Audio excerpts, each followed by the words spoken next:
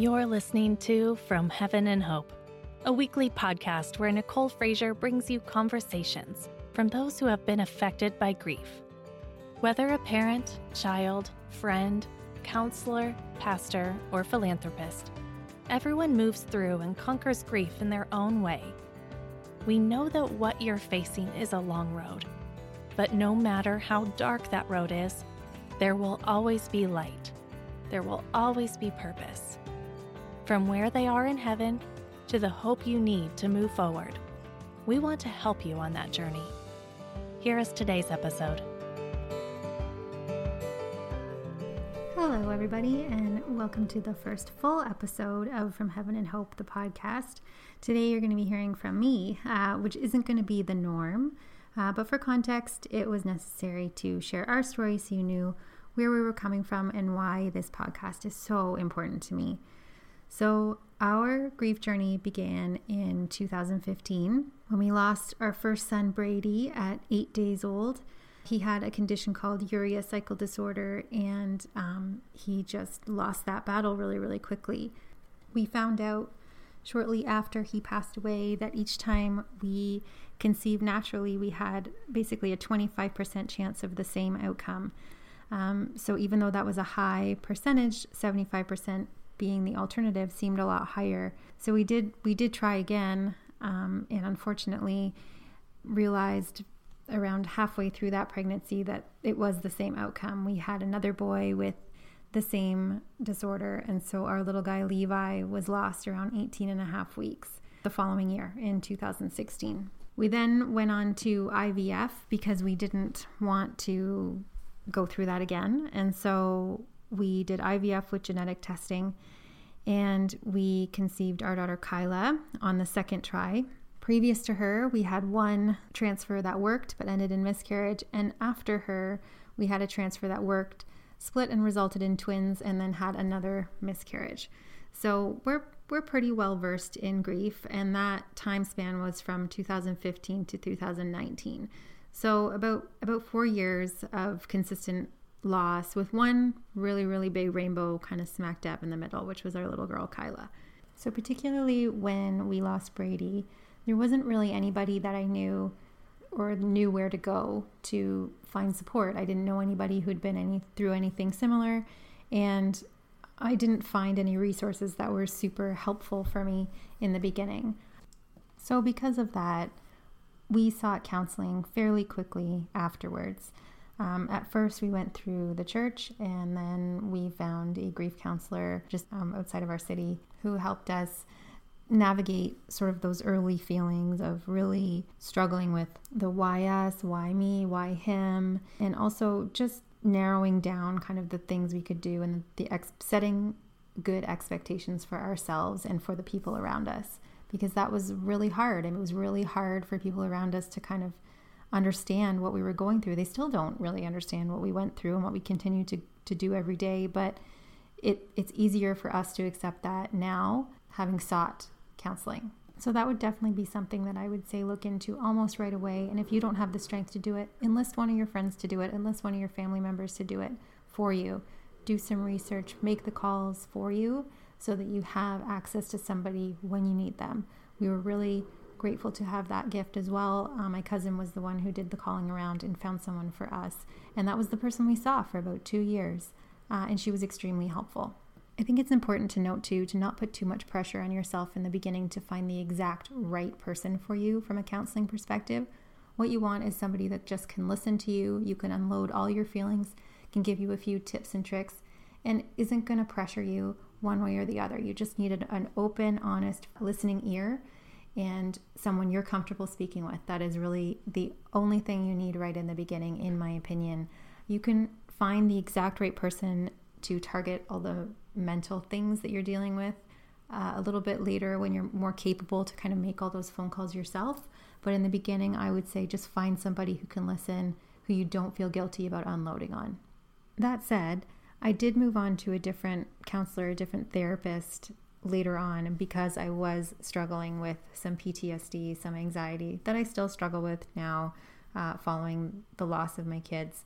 But it's just something you deal with on a day-to-day basis. And if you're feeling that now, I wouldn't put too much stock in that. It's just something you're going to have to learn to manage. But if you find the right person down the road when you're capable of doing so, you can manage it. It will be okay. The other thing that I really did or tried to do following Brady's passing and throughout our grief journey was to start connecting and attending the church that I felt the most connected to. I was not somebody that grew up in a Christian household, really. They were not atheists or anything, but we just didn't go to church regularly or have a real big faith base. I would go Christmas and Easter, and that's kind of how it went. But when we were in the hospital spending our last few hours with Brady, one of the things that was offered to us was to have him baptized in the hospital. And we both just adamantly said yes. And I was never baptized as a child. It wasn't something that was presented to me as an option or something that I really knew to do.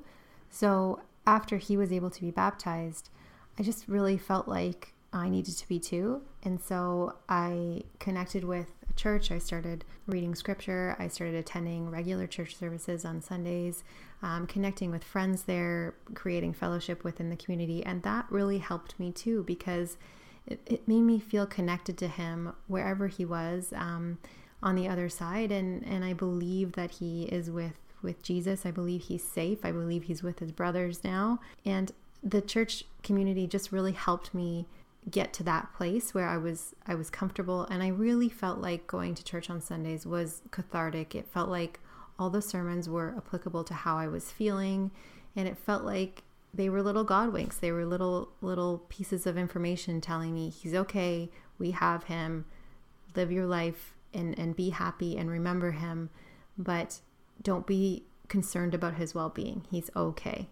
So while the missing him never stops, it still never stops, and missing Levi and missing the 3 others that were lost, it just helps me come to terms with where they are now. Whether you connect with a church or you choose to go to a medium or whatever you choose to do, I think one of the things that you need to kind of focus on is coming to terms with where you believe your loved ones are. Whether it's heaven, whether it's in the clouds, whether it's in your heart, you come to terms with that peace so that you're no longer concerned about their well-being, and you just focus on how to honor their memory and missing them and how you're feeling. I don't think that's disrespectful to them at all. I think that's the best thing. If you can release it to they're happy now, they're at peace, they're safe, they're not hurting, then that's one less thing that you have to heal from. The next piece is then dealing with your own health, your own peace of mind. So in hindsight, I think the top 2 things I would go for right at the beginning is therapy. Again, just someone you can unload on right at the beginning, and connecting with a church or a medium or something that's going to help you come to terms with that one piece. One of the things that the first therapist that I had, the first counselor that I had, said to me about my friends after Brady passed away was, your friends will fall into 3 categories after a big event, a big life event, good or bad. And she said, 1, they will overcompensate. 2, they will be the same, or you will have friends that will come out of the woodwork and just be supportive. And 3, they will disappear. And I can tell you firsthand that is exactly what happens. But what she said about the third option, when they disappear, is that if they can't be there for you in those big events, then they're not the right friends for you, and you have to be at peace with that, and you have to let it go. And you also can't really hold it against them. I think if they've just kind of fallen off the radar, it's because they don't know what to say. It's not out of malicious intent, but they can't be there for you, and therefore you can't keep supporting that friendship. And that was extremely valuable as well. I was really lucky in that most of my friends were very supportive, didn't overcompensate, and didn't disappear. However, there were a few in each of the first and third categories as well. But for anybody listening who's trying to support somebody who's grieving, I would say try to fall into the second category. Try to be somebody that's just there for support. Just do things. Just say you're going to order them food. Just say you're going to drop off cookies at their door. Say you're going to come in and clean their house. Say you're going to meet them outside for a walk. Encourage them to do things that will keep their life moving and also make their life simpler, easier. The logistical things that need to be accomplished, try and take care of some of those for them. And the main thing is to just always be there and never disappear. And don't try and offer a ton of advice. Just be the shoulder. Don't try and find the positive or try and be the fixer. Just be the shoulder, be the hand to hold, and just let them know that you're always there no matter what life throws at them. The other thing with being a really close friend with someone is oftentimes when they lose somebody, you grieve yourself as the friend. And so as the friend, it's important that you address your grief separately and not in front of the person who's grieving primarily, if that makes sense.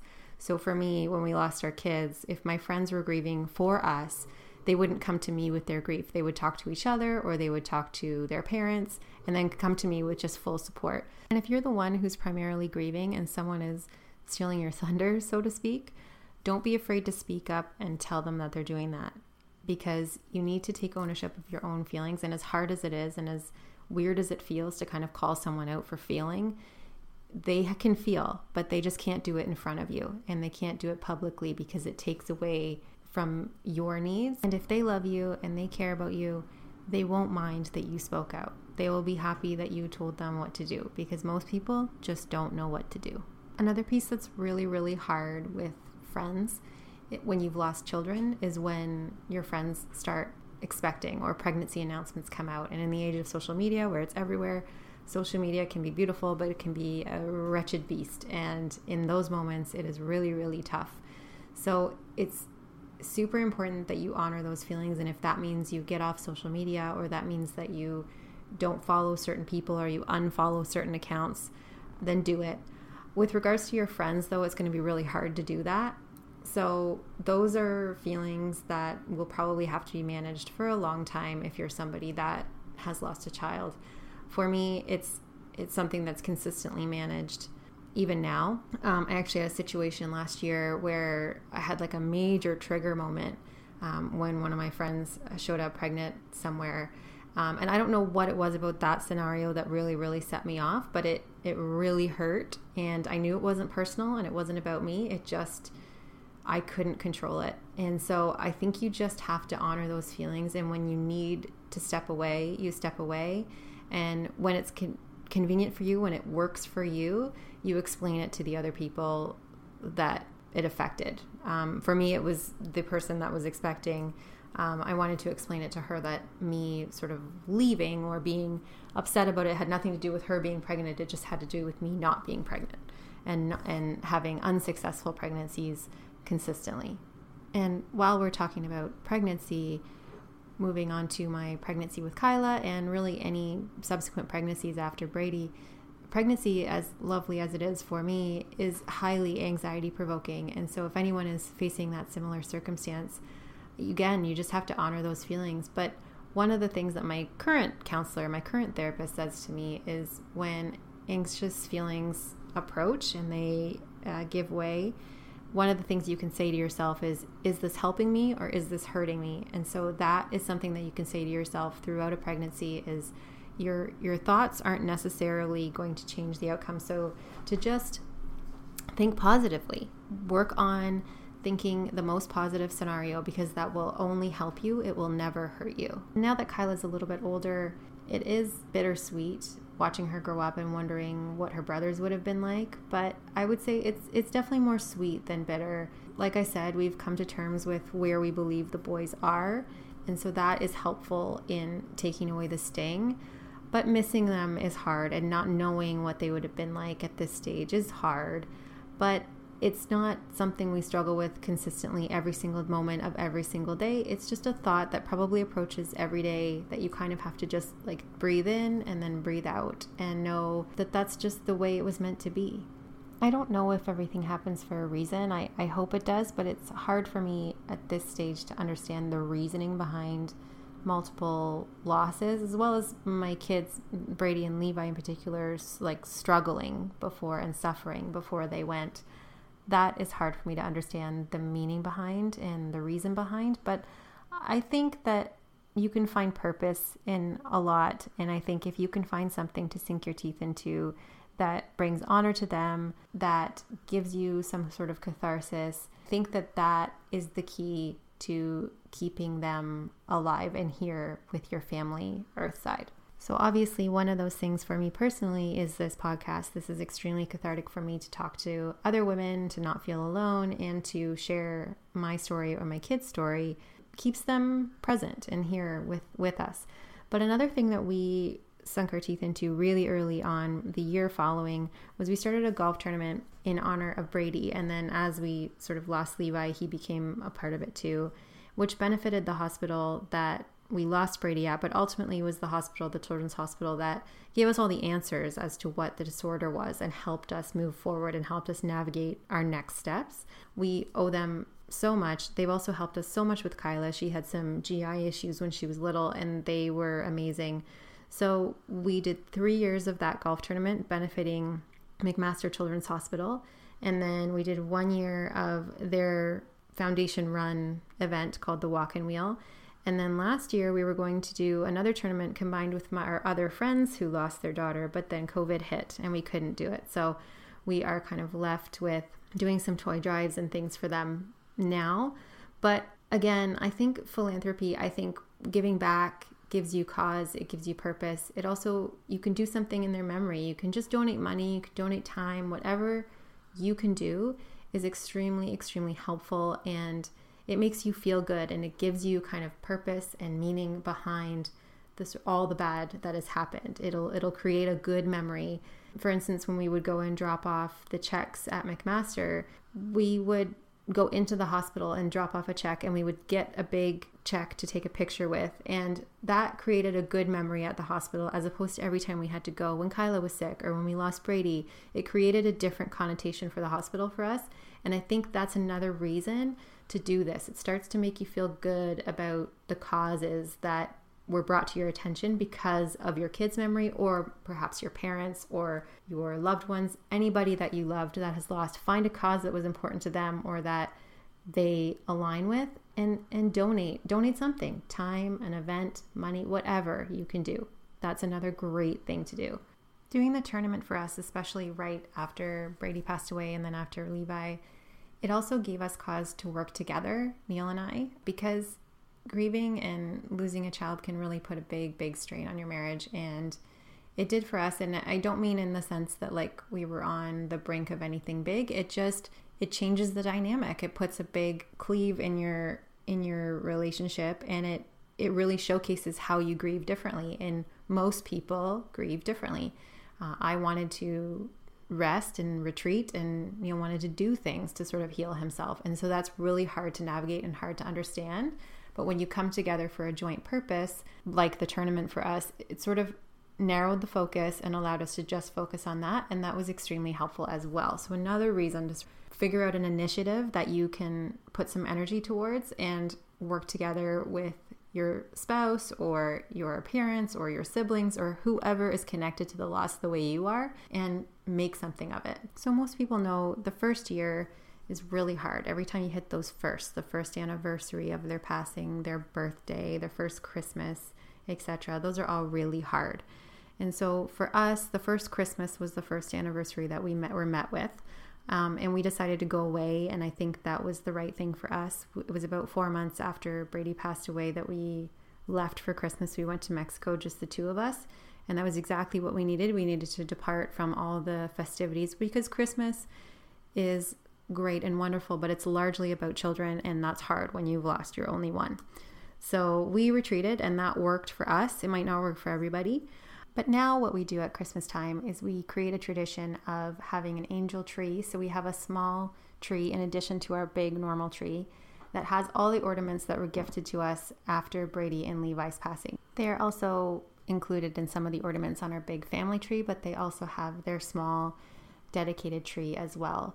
We also like to do a donation for them to somewhere, anywhere that makes sense. Sometimes it's McMaster again, sometimes it's something else, doing either a toy drive or a shoebox delivery from Samaritan's Purse. Those kinds of things we'll do in their honor at Christmas time as well. When it comes to the anniversary of their passing or their birthdays, what we will typically do is make a trip over to their tree. And this is something that I think is really special and a really great idea if you are a friend, if you want to do something for somebody this is a great thing to do. You gather a bunch of people and fund either a memorial tree or a bench in honor of the person that has been lost. Because what it did for us was it was somewhere for us to go that we could visit on special occasions and on non-special occasions. That's not far, but it's in a park. It feels free, it feels open, and it feels really peaceful. We can add things to the tree, little decorations, little ornaments, and that's often what we will do